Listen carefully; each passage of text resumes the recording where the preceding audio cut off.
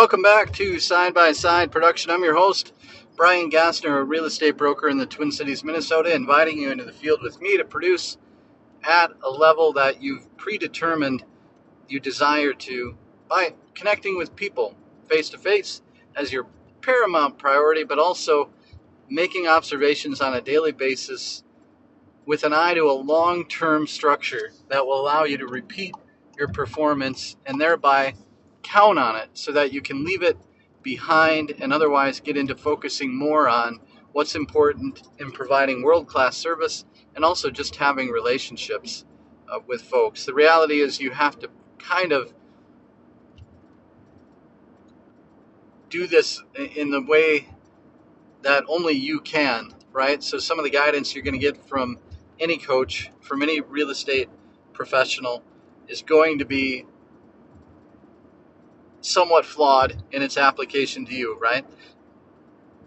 Barring any technical advancement that would completely eliminate real estate professionals, I don't think you have to worry too much about not having a job in the future because of technology, as it was with some of the things that transformed almost overnight, whether it was taxi cabs into Ubers, whether it was any other industry. It's not like I have a ton of them, and Airbnb maybe perhaps would be one that popped up. But when you think of technology seeping its way into real estate, it seems a bit different in that the very life cycle of somebody buying or selling their house, outside of somebody buying or selling for cash, is entirely loan dependent. And if it were not for that, it probably would have the opportunity to do it a little bit easier. However, the loan slows things down, doesn't it? When the loan catches up, if somebody could get a loan and get that loan in one day, and a seller could have their title cleared in one day, and you could literally click a button and they would say, yes, your property is marketable, there are no clouds on title, and yes, you can transfer it to another purchaser or another to a buyer, and the buyer had funds immediately available and they could click a button and then that money would be transferred to the seller. Then they'd just have to swap, right? The buyer still at some point has to go see the house, I guess, when you think about it this way.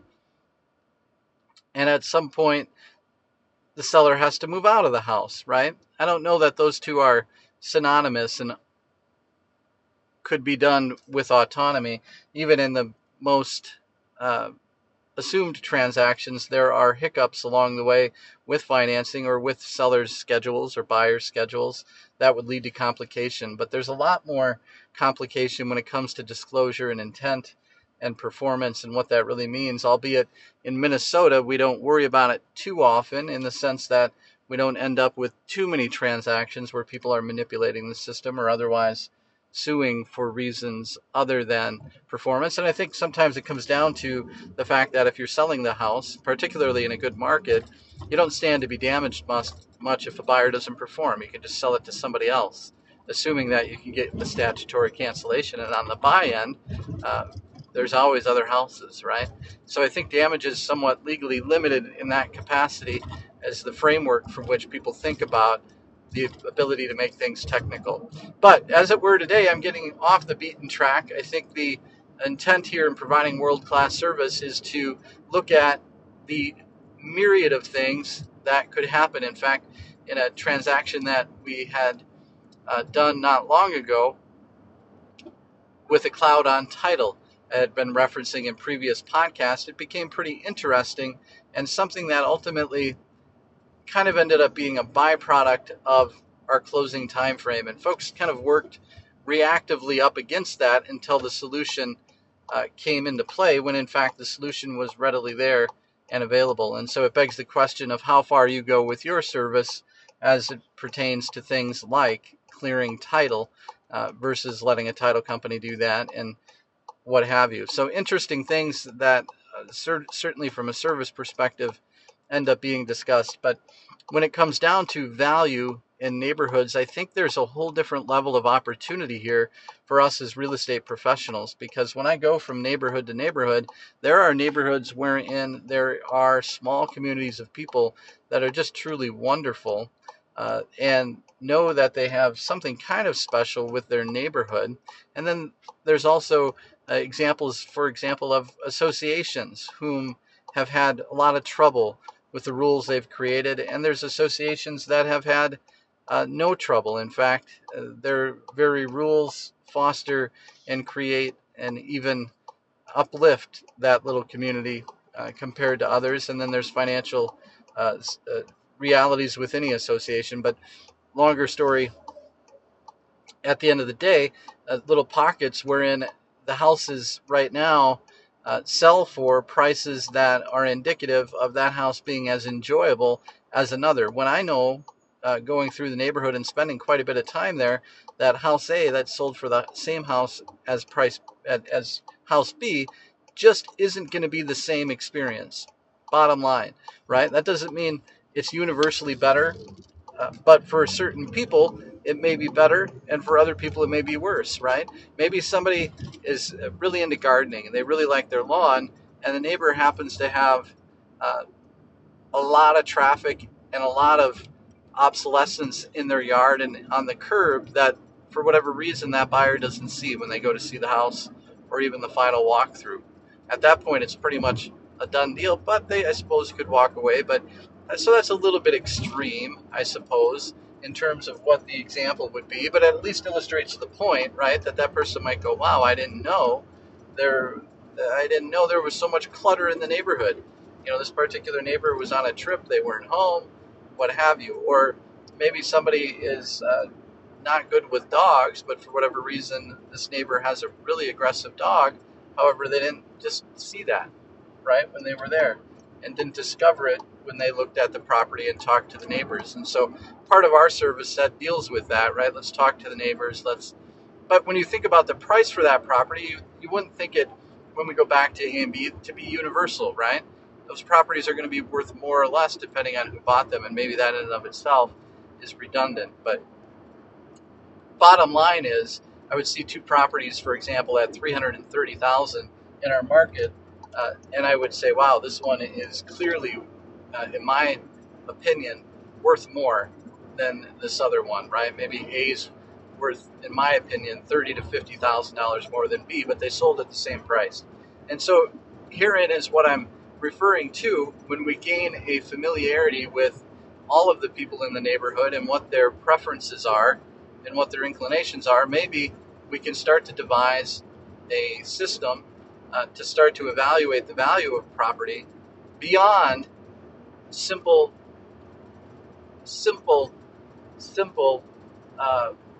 specification comparisons, right? This house is built around the same year. This house is about the same size, roughly same bed and bath above grade. We won't count below grade in the appraisal. We'll adjust for it. And then there you go. That's your value. Well, okay, we can stay within a mile, but there's a lot of property that's not within a mile that is similar in terms of what a buyer might look at, right? Buyers very often, they'll shop for certain neighborhoods, but it's just as common for buyers not to shop for specific neighborhoods, right? To shop areas. Maybe they're relocating from out of state. Maybe they're just moving across town. Maybe whatever the case may be.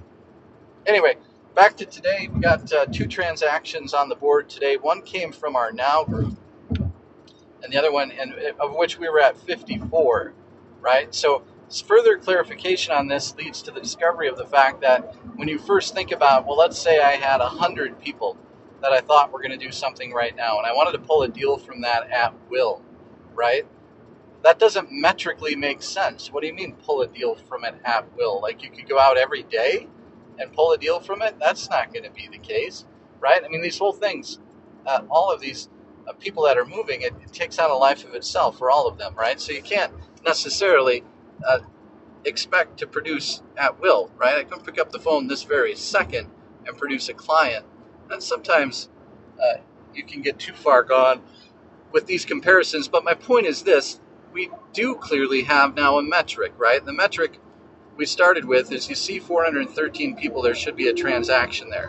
And as I went into today on June 11th, I thought, well, you know what? I don't have any transactions. I've got to switch gears now to those people in that now status, of which I had 54. So I just started going from the first to the second to the third. In the meantime, my mind is no longer focusing on hitting the metric of 413 or even 1,000 for the bi-monthly tally, but instead it turns entirely on to, all right, find a transaction.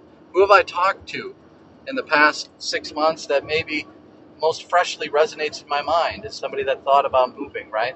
This is beyond the scope of any sort of quantification that you can put into the database that says, hey, follow up with them now, follow up with them then.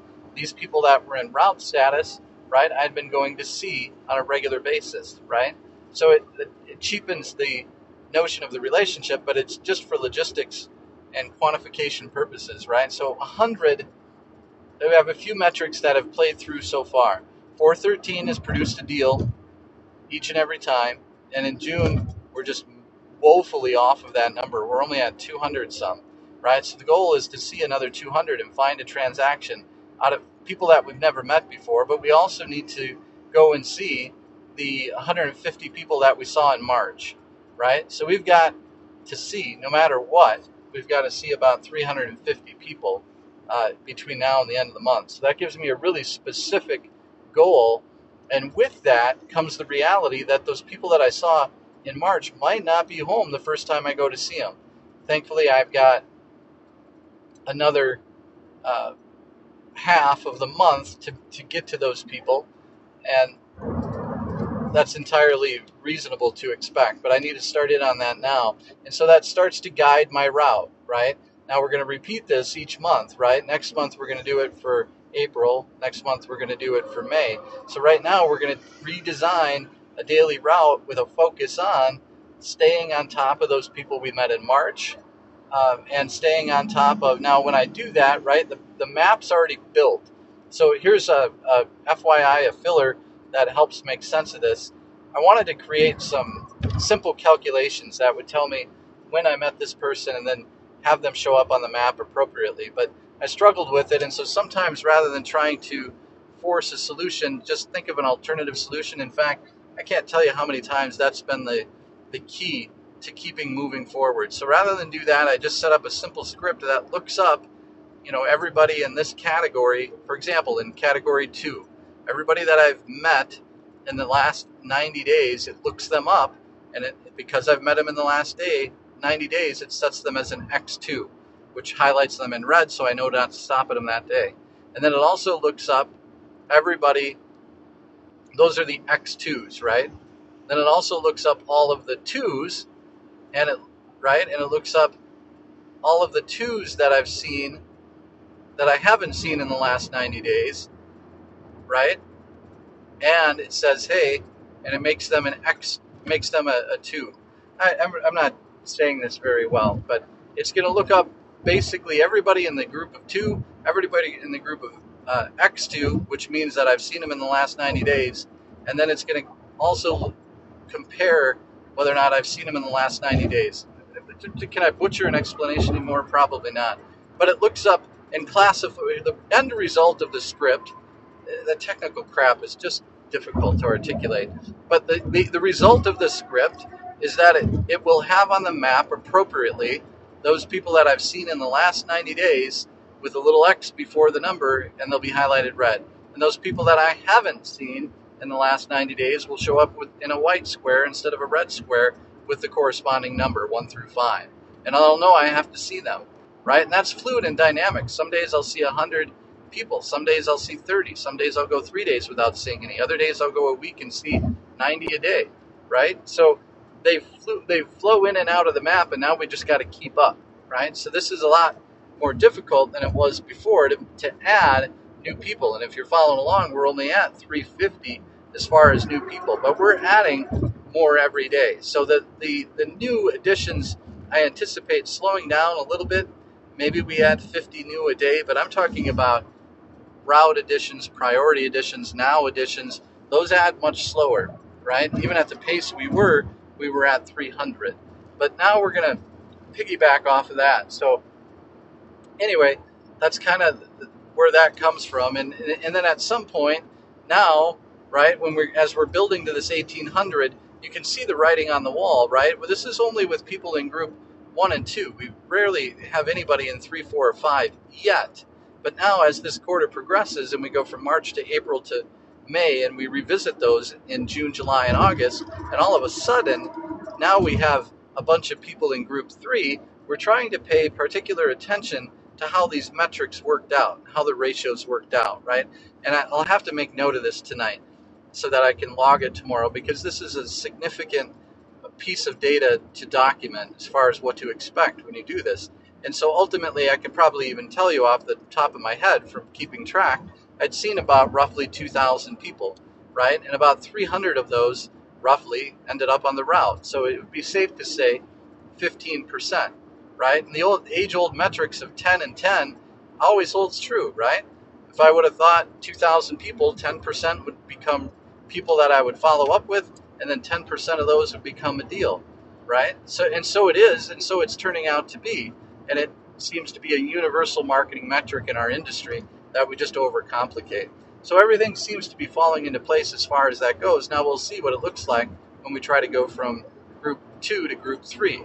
And when we do that, we're trying to go out and deliver that script that says, hey, look, I started a real estate company. I have something unique and different to offer, and I'm really close to being able to put that together for publication, but I'm hoping you'll bear with me and allow me to follow up with you once or twice more here over the next 6 to 9 months to see what you think.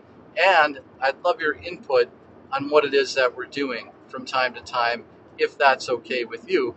And of course, if anybody's thinking of moving, I'd sure appreciate the fact that you'd refer them to me. And therein is your script, right? Now I'm going to go deliver that script and see how it works and go from there. And then that's pretty much it. But eventually then, right, we have what we really want to dig into for the long-term predictability of the model is to say, all right, well, we have 100 people in this now category, right? And I think this category itself is going to help dictate market changes. This is what we really want to get into 6 to 9 to 12 months from now, is to be able to say, hey, we've got a sample group of 100 people who have a very clear and confirmed intent to move immediately within the next couple of months, right now, and here's how they're behaving, right? All 100 are, oh my gosh, this is crazy good. I'm getting my house as quick as I can. And then another day we go out and they say, oh my God, you wouldn't believe it. My house appraised for $100,000 low. The deal fell apart, right? In the down market, the crazy market of the crash, it'd be 1 out of 3. 1 out of 3 deals would close. The other 2 would just fade away for some crazy reason, right? I mean, it was unbelievable. So anyway, long story short, I think we'll be able to see and predict the market a little bit because we'll have that depth of feedback from people in the market. Now we need to diversify the people that we have, right? We can't base that simply on people that are home during the day, but that's one perspective. And then we'll have to build in, of course, a few other perspectives and sample groups to kind of compare and contrast. And then at that point, we'll have a really robust and deep insight into what's happening in the local market. So metrically, things look good. You know, when we pull from the Now group and we have 54 in there, and our goal is to get it to 100, it makes the math a little bit easier, but that's encouraging, right? If we have 100 in there, that we could get a deal bi-monthly without fail. And if you remember, that's what we want, right? We want a deal bi-monthly originating from people that we meet for the first time in the local market through field-based face-to-face prospecting. And then we want a second deal bi-monthly from the rest of our efforts, following up with everyone else in our pipeline, those that are priority defined, those that are thinking about doing something now, those that are on our route, those that we might have hooked that we're marketing to electronically, any and every other reason. It could be sphere-based, anything, or even purchased leads for that matter. Thereby then having 4 transactions a month and having a budget that would allow for about a $2,000 follow-up, $2,500 follow-up system, right? A $600 to $700 postcard monthly. And then, right, archaic maybe, but $600 to $700 postcard monthly. And then another $1,000 for our handwritten monthly with the postage. And then another $500 for some electronic things. right? Web development, and maybe even a person that will send out or at least structure the platform with which we'll communicate socially and otherwise. And then at that point, your system's kind of done. Now, how do we refine it and make it bigger and better? Well, we add people, right? And a lot of times, what I'm getting to realize now is it's not necessarily about having somebody else come in and apply themselves to the system. To get off the ground here, what we're going to game plan is just to produce ourselves at such a high rate that we're able to literally hand off transactions. And at that point, we'll then, of course, we have to deal with some revenue issues on that, what the appropriate split would be, etc. But then at that point, we'll have other choices to make for other reasons, right? But that's kind of the game plan, and it kind of fits, right? If we're getting one new person bi-monthly, that's one person that we don't know, and a handoff is really reasonable to another person on the team. That should be no problem. So everything seems to appear in line. It was encouraging to go out on the 11th, even though we've had an abysmal month to date, and have 2 transactions appear, right? That we kind of knew were there, but you never really kind of know until you, and in fact, I'll have to go back, and now that I'm thinking about it, I'll have to go back and double check and make sure that we didn't already count the one that I picked up documents for today, because I think that we did. And if you remember correctly, one of the things that we're doing is we're just taking the deals themselves and logging them in the margin of a spreadsheet that allows us to otherwise look at it from time to time and just get really deep into which deals are there and which deals aren't, so that we can stay focused on converting those and kind of going from there. So I'll have to take another peek at that and see. I think it's probable that we had already counted one of them from today. And that's okay. We'd still be at 1, right? That would be plenty good. And then we'd had one from the agent. We're still hitting metric for the bi-monthly. Scary on the 11th to think that we wouldn't, but we had a huge couple of things happening this month. One was we spent quite a bit of time with family, which is our whole priority to begin with. So wonderful that can happen this early on in such a transformation. But then also, we really had to dig deep to make some of the changes to the database with regards to our field-based system that they're just difficult to make. Making some of the technical changes can be a real heavy thing. So we got that in place too. So everything looks really, really good. We've also been able to, over the last month, really part ways with a couple people that just weren't in it. And we were able to cut ties there. We're not wasting money on people that are not committed and otherwise giving them money for nothing, right? Other than it just for no good reason. Anyway, so we got that done. And we're kind of down now to our core group, and we're taking the next steps and realizing that, hey, until we get this entire system built and until we have it completely firmed up all the way around, then until then, there's no point in adding other people. Not that we're turning our mind off to relationships, mind you, although to some extent reality is we are. We understand that the most important thing is to have good people around us. But at the same time, until we get this thing built, we're not going to waste any more time, effort, and money on people that pseudo participate, right? It just makes sense. Now, each individual real estate agent needs to do their own thing in terms of how they keep track of their performance. And it cannot be forced upon them by anybody else, hence the nature of independent contracting. And once you recognize that, there then needs to be, after the fact, a method of follow-up and follow-through, right? And in my particular system, we already have that service set, right? So if I give you a client and you're going to work on that client, here's what I expect: that you're going to complete this service set of tasks. And to the extent that you do, great. Then here's our revenue split. But if you don't, I'm going to do them. And if I do them, then here's the revenue split. right? Because the reality is we're just accounting for time and money within the scope of a transaction.